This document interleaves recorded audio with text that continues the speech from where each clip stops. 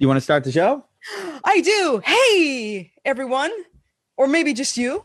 And welcome to the Enlightened Couch Potato Show. I am Adrienne Gunn, and I'm here with my friend Nicholas Rave. Damn, we have cool last names. We do. We totally win the last name competition. Yeah. Like I can't even remember how many people have asked me if my last name was fake. Like if I came up with that. Nope. I've for a long time said I have a cooler last name than Nicolas Cage, and his is made up. Ooh, that's amazing. I compare myself to Tommy Gunn from Rocky. Same dude. A little troubling. Yeah, I suppose. Gentle, not so gentle fellow, I suppose. There is a knight who's on a plaque somewhere in Massachusetts, a Sir Gunn who came over with some Vikings or something. Oh, Sir Gunn. Like a what did my dad tell me? In the many recounting that he will do of things that he watches on History or Discovery, he'll just tell me the whole episode and I will hear some of it. In between stories about rocks, because he likes to collect rocks, agates specifically. Yep. I don't know if you've had the pleasure of having a 69-year-old man talk to you about rocks, but I can, or text you about rocks. I can give you his number. Yeah. I'm good. I do like agates. They're cool and stuff. But like, yeah. I mean, whatever. Everybody's got to have their thing. Yeah. I was waiting to see if the version of knights would pop into my head because it's kind of cool, but it didn't. It did not. It's a special kind of knight that this Sir Gunn was. A Templar? I think so. Knight Templar Knight. Absolutely. Really? That is actually the thing. Totally. Yeah. I think those were the ones that didn't they do the crusade? That was the Knights Templar. So yes. Yeah. They were up to some shenanigans doing some stuff. Yeah. Hey, look, it's a day of the week. And here we are. We watched some stuff we're going to talk about, I suppose. Yeah. That's what we do here. What do we do here?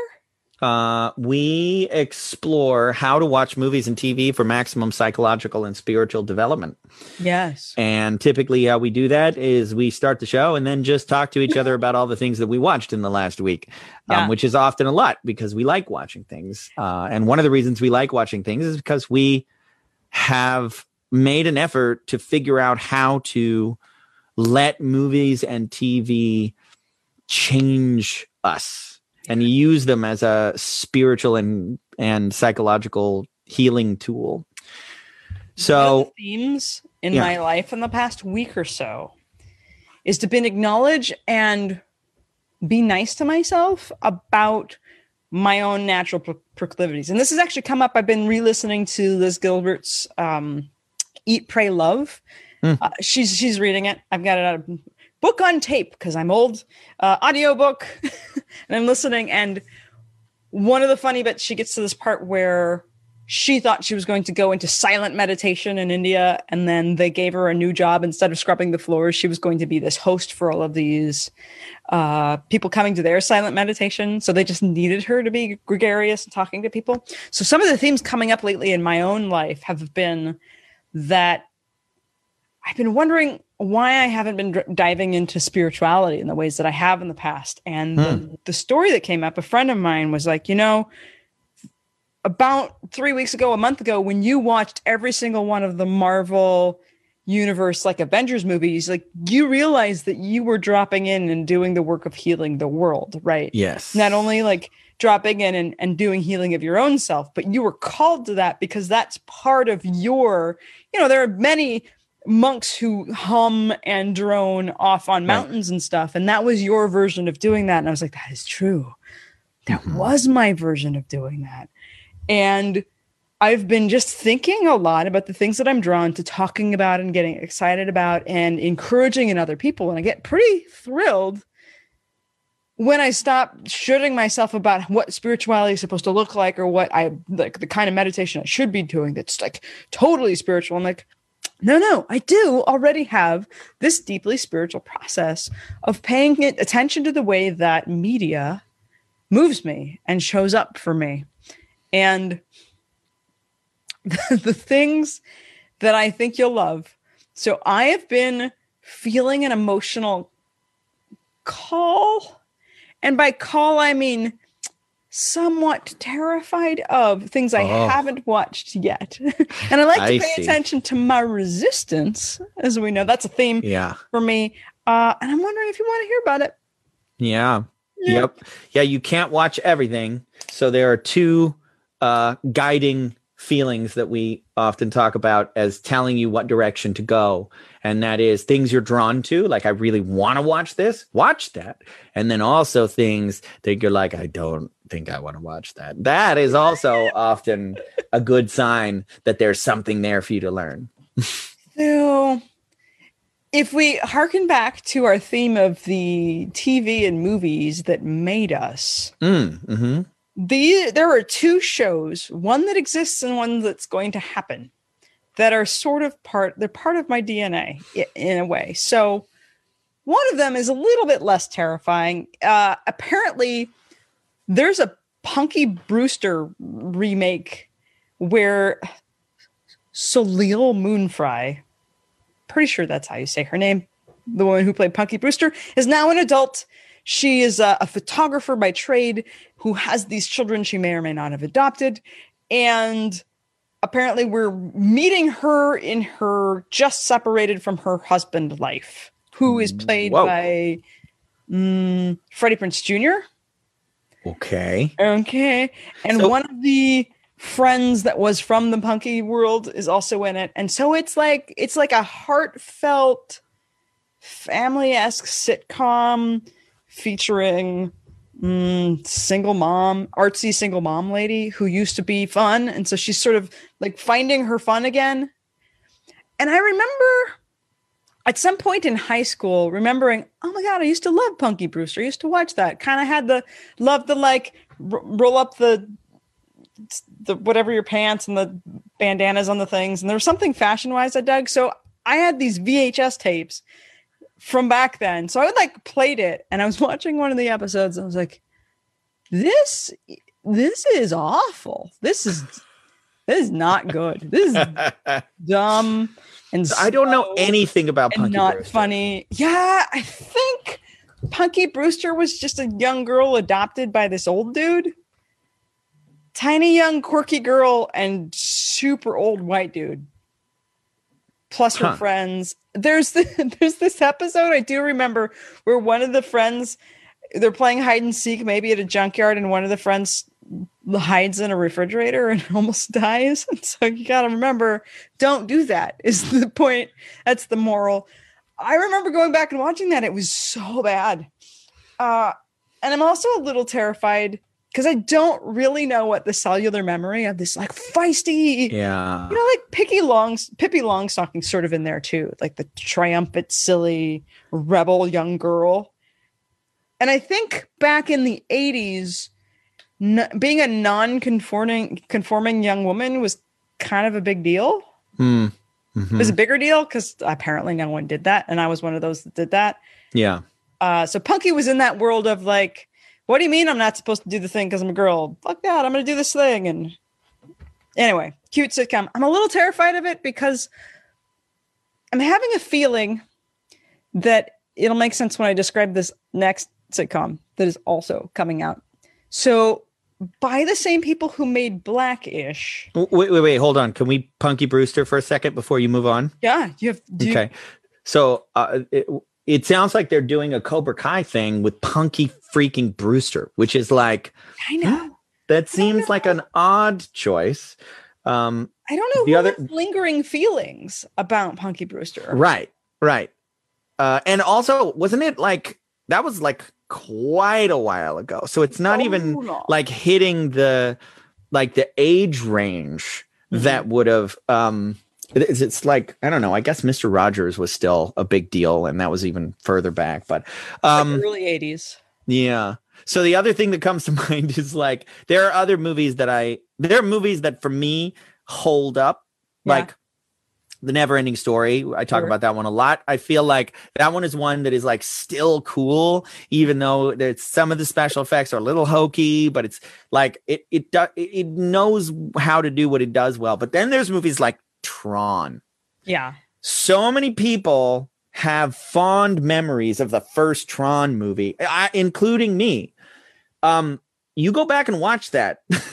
That movie is so boring. Yeah. Like there's just long sequences where they're showing off their special effects and you're just like, oh my God, kids watched this? Yeah, I'd be scared to watch Police Academy for a similar reason. Like all 6 of them. Comedy too, in general, is a thing that, like, it doesn't always age well. Like there's some movies like Blues Brothers that I went and watched much later than everybody else watched it, and I'm like, what the fuck is this? It's just Benny Hill with cars. Yeah, really. Yeah, but people thought it was cool and stuff. Right? Like, yeah. Well, so you've got this like 80s comedy sitcom with a tiny person that was made for kids attempting to be now a new sitcom. I'm not sure. And it's also Punky Brewster was like Blossom before Blossom was Blossom. That is who I have in my head when you say the word Punky Brewster, or when you say that name, I'm like Blossom. I know it's essentially the same thing, but just different. And she was old. She was older, and the subject matter was a little more teenage. But like elementary school through middle school is like Punky, and then Blossom is middle to high school.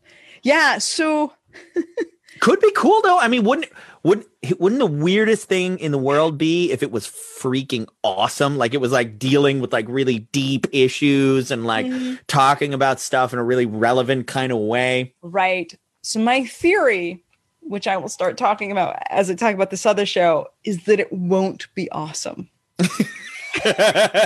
Okay. You probably have a pretty good bet there, but go down to Vegas. So I want to know why. Not awesome. I want to know why. So there's this show made by the same people who made Blackish. I can feel the hairs on my neck already starting to like prickle up for me right now before I even say the fucking title of this show. This show is called this show is called Mixed-ish. Mm. Sorry, I have to compose myself slightly. Seems like maybe that word has some like personal weight. Mixed-ish. Cool.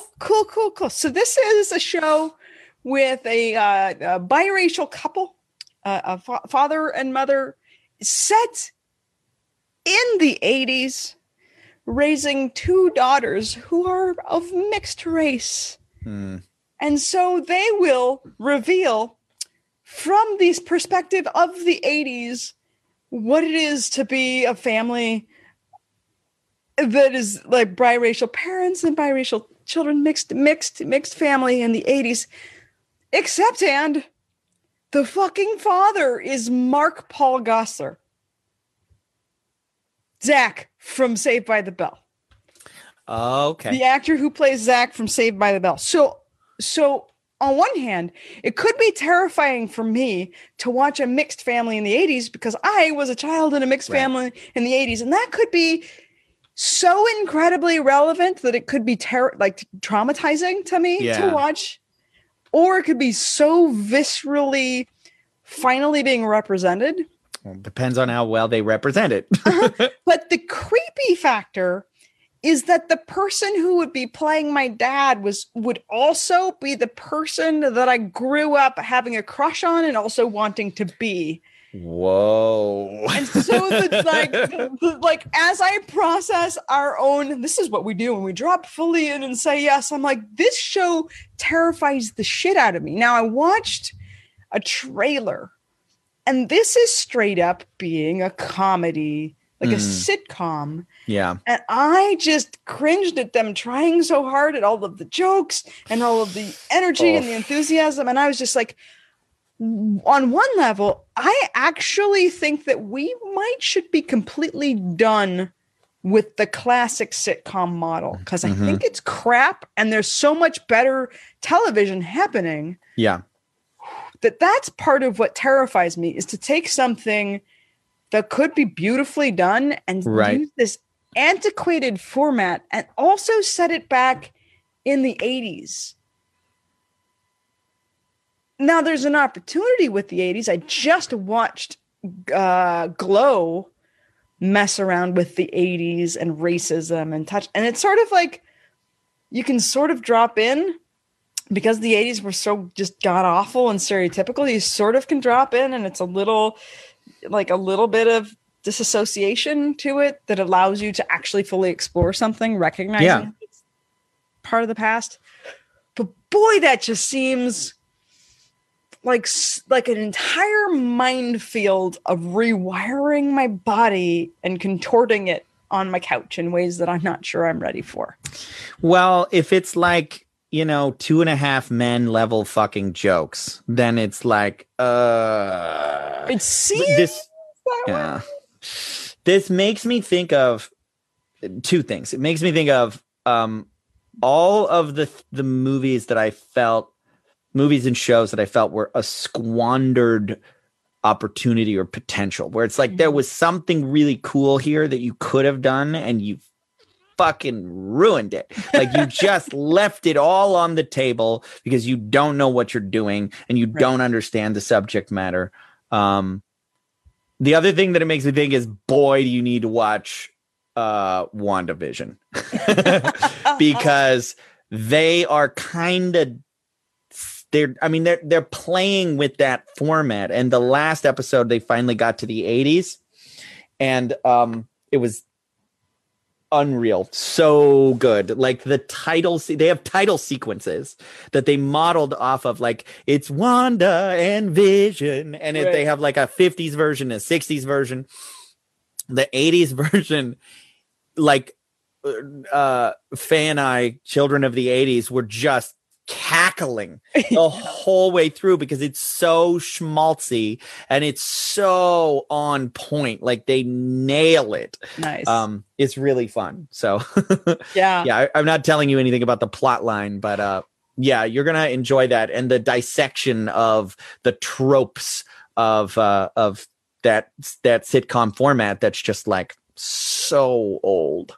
Yeah, I'm not sure why it's still happening. But then again, there's like, I think we've talked about the fact that like 2.5 Men was for on forever at NCIS. Apparently there's this middle of the country, or this collection of humans who have vastly different values and humor. Yeah. I think really enjoy that format still. I guess I gotta put it down with like the same people who, when they reach for like a beautiful tea bread, like a pumpkin spiced tea bread, they don't get just viscerally pissed off if there are raisins in it instead of chocolate chips. I worked at this community college where they would make this amazing chocolate chip pumpkin fucking tea bread. Every bite was just so saturating and perfect. And to go and grab it thinking that I bought the chocolate chip one and then to bite in and for there to be raisins, I'm like, part of the thing about raisins is they steal the moisture from the rest of the bread. So the whole bread experience isn't just like moist and chocolatey with pumpkin. It's just like salty, savory, fatty. It's like, so what I'm saying. What did raisins do to you? Is that as much as I can't understand why the sitcom format exists, I have to appreciate that maybe somebody is walking to that fucking snack shop at the college, grabbing it, and it's like, oh my god, it's Raisins Day, and it's their best day, and like some fucking monster is walking up there, and they're like, I'm so excited, I don't even like chocolate. You know, the same people are like, it's sweater weather, I want to wear a scarf. You know, so I'm sure somebody's like, oh my gosh, I get to see my story of my childhood with my I so had a crush on him and now he gets to be my daddy. Somebody is thrilled that this show was happening while I'm just that somebody is not you. Apparently no. I did make it through the trailers, but I had to pause a bunch.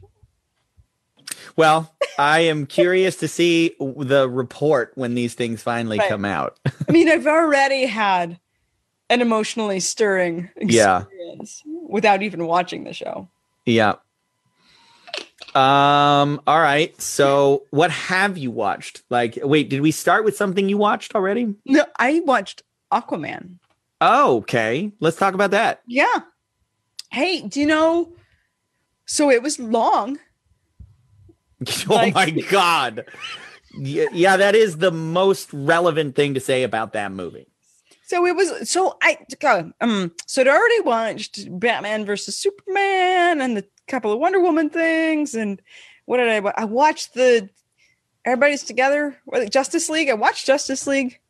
So I'd sort of seen Aquaman do a thing of usefulness. I don't remember anything about it. This was better than those things. And for me, that is not saying a lot. Yeah. So it's very long. It's very long in the way that the other movies are long. It's actually quite beautiful. Yes. And I don't recall hating him or who he's being or how it all goes for any of it. And I do remember having this moment somewhere kind of near the end where I was like, so as we're evolving as a society, are we ready yet to begin to give men as much shit for their mommy and daddy issues as we tend to give women? Are we super ready for that yet? Because that's so this movie. I'm just like, mommy issues. Oh my God. With like the villain and like daddy issues with the thing. And I was like, are we ready to tease? Or are we going to be more evolved? I was like, I know every human has trauma. But just in this particular superhero movie, I just keep like knocking on the doors. Like, when are we really going to talk about this? So give me an example of where that's not like I gather you were drawing a line along gender there. So you feel like men don't get as much flack for it, or that it's more acceptable to just have those issues? Here's what's fun about daddy issues as a man is you probably just work too hard at being successful and achieving shit that you don't fucking care about. To prove it to your dad that you can be a man. That's like our whole society's like woohoo. Right. They put those people on a pedestal. Right. I'm like, so guys, knock, knock, knock. You don't give a shit about that. And it keeps you from feeling your penis, but that's a long story. Anywho. And then there's just like the ending of the Batman versus Superman where they're like, Martha. Right? Like Batman, it's sad because his family dies, but that's every story of every guy who's now a vigilante is like, oh, I lost my mommy. Yeah. But nobody's like, hey, dude, therapy. Cheaper. Right. No, let's just put on a costume and beat the fuck out of people. Yeah. So we're at Aquaman and like, he's got to train to live up to his legacy because he's the heir. But on the other side, down in Atlantis, Waterworld, there's his half brother who's like, I fucking hate my half brother because mommy. And then now they're fighting each other and like, I would love to meet you because I didn't have a brother and that's pretty cool. I know having a brother would be really cool. Oh no, but why don't we hate each other? I don't know, mommy. Right? That's pretty much 3 hours of that and a video game. It's basically like scenes of that interspersed with cutscenes from a video game. Right. Well, and the world they build is fantastic and gorgeous and beautiful. And the scenes of the fighting different animals are really pretty sweet. I love I don't know. It is a video game with these weird ass levels of like, oh, what is this world where if you have a flare, you won't get eaten? Yeah. How did mom get through that? I don't know. I just went with like, women are awesome. Jason Momoa is very, very charming though. So I will watch him like that carries the movie. He's like charismatic as fuck and gorgeous, obviously, and he does a great job. He's funny and he's charming and like he freaking nails it and gives. I mean, let's give a little perspective here, okay? Sure. That movie is, I would argue, one of the best DC movies that has been made. Like maybe the first Wonder Woman is better, but like point to another one. Like they're all garbage. And that movie is like acceptable, if not forgettable. This is fucking Aquaman. Aquaman is a joke. Aquaman has always been a joke. Right. Aquaman is like, the joke has always been like, what are you going to do if there's a problem in the desert, you dumbass? Like, you're going to call your fish friends? And like, they made him into an actually cool, interesting kind of character. And this like, is why I know the Deep is such a pushover. Yes, okay, exactly. Yeah. In The Boys. They did do that in the comics, by the way. So in the comics, they made Aquaman into a badass. So they are modeling that. But the Aquaman that has existed in cultural consciousness is a joke. Right. And to then like turn that around, that's impressive to me. Now, I will say like you're like the video game stuff and you're saying like the world that they built. I would just like, I'll contrast that with like Avatar, right? Which I haven't seen. The James Cameron Blue People Avatar? Not yet. Oh, all right. Well, it's Dances with Smurf. That's what it is. It's Dances with Wolves with giant Smurfs. That's what the movie is. It's good. I mean, James Cameron is a consummate filmmaker. So he's excellent. He did a wonderful job. What's a different world building example? I mean, there's not a lot. People don't build new worlds anymore. They just make old ones. They adapt them. But yeah, I would just say like it's the world that they build is so cluttered and forgettable. It reminds me of the prequel Star Wars movies where it's like, this is a cartoon. I'm watching a cartoon here. And like, there's this very famous line when I can't remember if it was Lucas or Rick something or other, who's the producer of the Star Wars movies. There's this famous line where it's behind the scenes. And at some point, I think it was Lucas says like, every shot is just so dense. And then people have made the comment that they're like, that's what I look for in my movies, like density. I measure the enjoyment that I get out of my movie based on how dense every shot is. Yeah. So many things.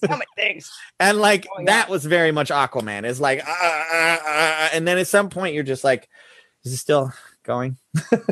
Yeah. Here's what's funny about what some of these movies attempt to do, and maybe they don't get it. Here's a for instance. I also watched SWAT recently, and there's this. So it's Colin Farrell, Jeremy Renner, other people who are in the LA SWAT team. And there's this scene that's, I think, supposed to establish Colin Farrell's, he's a SWAT guy and something goes down and he gets demoted to working in just like the room where they fix the guns and hand people their gear.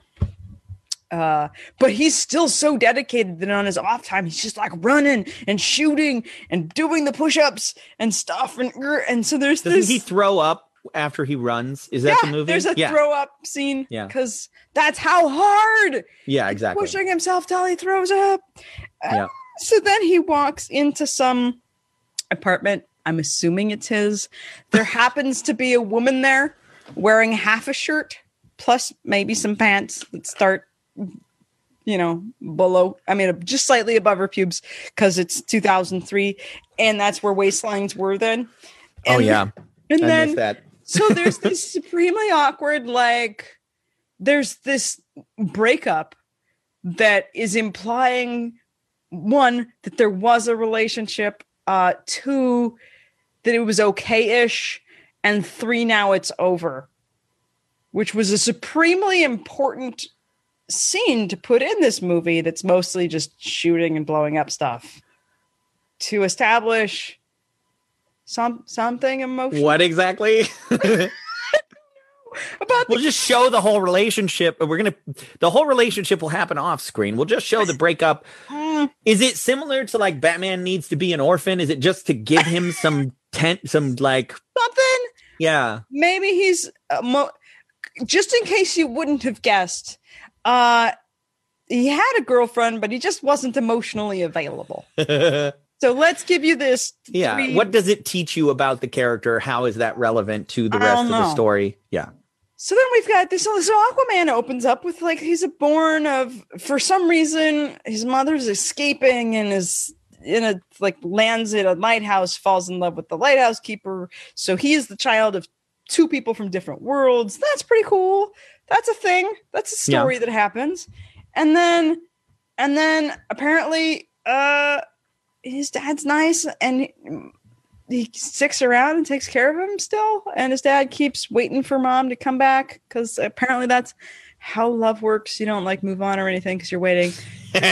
Ooh, hey, to come now back. You're questioning deep movie tropes. That's not, I know. You're not supposed to question that one. I know. If you really love someone, you will never move on. You will just wait for them forever. Not only will you wait, but you'll walk out to the edge of a dock in the morning and also in the evening, just in case they've come up. So, yeah. And then apparently at some point your son's going to be trained by some other fish guy that comes out of the water, but no one knows where your mom is. Cool. Yeah. So what's interesting to me is that is our emotional content that we know about this guy. He's like, well, he kind of takes care of his dad. He misses his mom. I have no idea why he decided to be Aquaman and kick anybody's ass, but he's kicking ass for reasons no one knows. That's not explained. And then he doesn't want to be a king. That's kind of rad. And it's useful at some point. But who is this guy? We don't know. If you contrast that with Ryan Reynolds as Deadpool, if you contrast that with interesting choice, but I'm with you.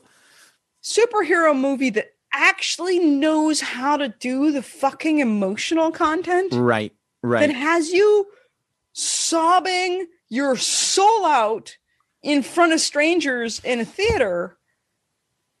I'm just so confused knowing that it's possible. Yeah. Why people wouldn't find a way to write with more emotional depth. Oh, I don't think this is something to blame on the writers. I think that when you see, especially in this specific case, when you see a consistent track record of movies coming out from a studio that are garbage, repeatedly garbage, over and over and over, that's money. That's the problem. It's studio interference. And the difference between that and Marvel is leadership. Right. It's like the leadership. Yeah. The leadership at Warner Brothers. It's Warner Brothers that does DC, right? Mm-hmm. Warner Brothers. The money guys are running the show. And yes, I know the money guys run the show behind Kevin Feige at Marvel, but they're smart enough to go, you got this. We're going to stay out of your way. And we're trusting that you're going to make a movie that's going to be amazing because we know that that's actually going to make us the most money in the end. So stay the fuck out of the way of the artists and let them make mistakes because they will sometimes. Try stuff. Have a team that works and goes to depths. I'm actually quite confused. Do they just really make enough money at this point that they don't have to make it good? They really do. That movie made $1 billion because of largely because of the foreign audience, where think about watching a movie in another language, if you're watching a movie in another language, what if everyone in that country was like, these people are terrible actors. Like, you can't, this is horrible. And then it comes over here and we're like, oh, this is cool. Look at all the visuals and stuff. And you can't tell that they're terrible actors. Right. Because you don't know what it's supposed to sound like. You know what they're saying. Because you got different actors doing the voices. You take a shitty English movie to China, and then a shitty English movie with lots of cool visuals and interesting stuff going on. And then they're like, yeah, I mean, Transformers is like the perfect example of that. It's like these movies are garbage, but they're visually interesting. And that's good enough. It's good enough. It seems to be like demonstrably good enough for them to make enough money to keep doing it. And it seems to me that DC people who love the comics, aren't they frustrated? Oh, well, there's a die-hard fan base that's very small relatively. But yes, the vast majority of people who actually like Superman, for instance, are like, ugh, what is this? Because like no one's done Superman right. And it could be done right. Like it needs someone actually creative who understands the character and isn't going to go, well, he needs to be more like Batman. What? No, idiot. I haven't watched Smallville, I'll say. I have no idea who Superman is. There He's are sort of like insert man here. There are a few comics that if you ever wanted to get like, there's a few people who are really smart who took the Superman concept and then were like, what would this really be like? Mm-hmm. And who is he? What is the dilemma? And the dilemma, that's what they did not understand in the Zack Snyder movies, is they don't understand Superman's dilemma. Right. Yeah. Random bit of trivia about Aquaman, and then maybe let's move on or wrap up. I don't even know how long we've been doing this. So he like travels down into this deep trench and then meets like a creature down there. Yes. Do you remember? I don't remember what it was. Is it like a crab or something? So he's got to pass some tests. He's supposed to find this magical trident that if he is able to wield the trident, he is now considered the king of all of the world. Which is, by the way, great way to decide. Almost as good as, I know this might be blasphemy, Wakanda, for instance. Like, wonderful way to choose your successor. Like, by combat? Like, maybe that's not a great idea. And how do I know that? Because that's the whole plot of the movie is that it wasn't a good idea because a psychopath took over your country because he kicked his ass. Yeah. Well, it's a little bit more like a magic hammer choosing you. True. In the trident thingy, you mean? Yeah. Yeah. Because combat, I mean, yeah, they have both Wakanda and what Atlantis have this like fight with your tridents. And then you win, you get to be king. But this magic trident has this gauntlet that you must pass through that has a different quality. It's more like the magic hammer that if you are worthy to wield this thing. Got it. So it tells your character. So exactly. The point of trivia I was going to make is, the creature talks to him at one point? Yes. Do you know who that was?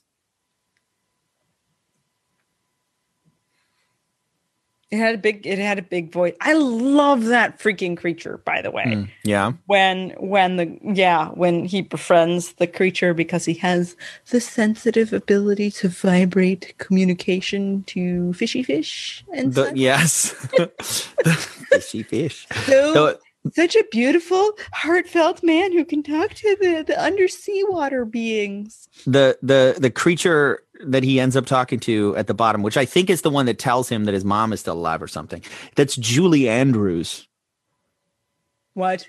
That was Mary fucking Poppins who did the voice of that creature. What? And I saw that Julie Andrews was on the cast list, and I was watching the movie for like, where's she going to show up? Is she going to be like a queen who's like, is she going to be like a witch or something? Or is she like the grandmother character who's going to come show up? And like, no, she's the voice of the giant horrific creature at the bottom of the trench. That's amazing. That creature is epic. Yeah. Well, he's already seen his mom. His mom's like hanging out on an island. after going through all the scary I watched it a long time ago and I immediately forgot the whole movie pretty much. And one of my favorite bit is like all this time he's been waiting to see his mom and he's like, oh, hey, mom, I'm going to get this trident thing. Let's like hug. Okay, but like they don't have time to talk. Yeah. The world is ending. Yeah. I don't We're know. not going to catch up or like reconnect or. Yeah. And then she conveniently shows up at the end. Spoilers.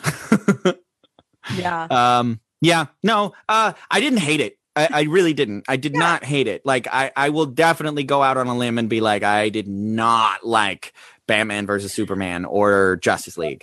Totally. This was fine. It was good in some parts and it was long in the tooth in other parts and pretty dumb in a few parts, but mostly it didn't piss me off like the other movies. It was just like, Yeah. The first Wonder Woman, the second Wonder Woman, that one pissed me off. Yeah. The first one though, that one actually had. I don't think there were any moments in Aquaman that made me go, "Fuck, that was cool." But in the first Wonder Woman, there were several moments that I was like, "Damn it, that was actually great." Yes. And then it doesn't quite stick. The landing, the ending was not what it could have been. But then again, when you look and see, like Patty Jenkins apparently said that it was studio interference that changed the ending. Sure. And but then again, look at what happens when you give her complete creative control. You end up with Wonder Woman 2. Is that her complete creative control? That is pretty much what she said before the movie came out. Was that she was like, I was given, because of the success of this first one, she was given a lot of leeway to make exactly the movie. This was her quote, exactly the movie she wanted to make. Okay, so we have also equated, this is me tying back because I'm brilliant. We've also equated the second Wonder Woman to being like, what if you take the superheroes and then drop them into some sort of 80s female sitcom? Because that's sort of what's happening. It does feel that way with the Kristen Wiig character and stuff. Yeah. Like, oh, it's the wacky girl. Oh, she dropped her briefcase. It's like the female version of Perfect Strangers. Yeah. Wonder Woman in the 80s or something like that. Yeah. Like, what the fuck? Which is to say, I still think the sitcom should just be dead. We don't need to really bring that back. Well tied back in. Good callback. And on that note, how do you feel about calling it there? Absolutely. We do have some other things to talk about, and we may even be considering changing our format up slightly for the next time. But we're going to discuss that further, and then I think we'll come back and talk about stuff next week again, yeah? Yay. Do you want to tease what we might talk about? Are you going to be able to finish it this week? Yeah, definitely. So Okay. we're going to talk about a very random 90s movie that I don't think a lot of people remember or have seen, but man, I remember loving it when I was younger. And then I rewatched half of it and we didn't have time to finish it. And then I texted Adrienne in the middle and was like, we have to talk about this movie because I'm getting so much out of it. Yeah. And it's called The Long Kiss Goodnight.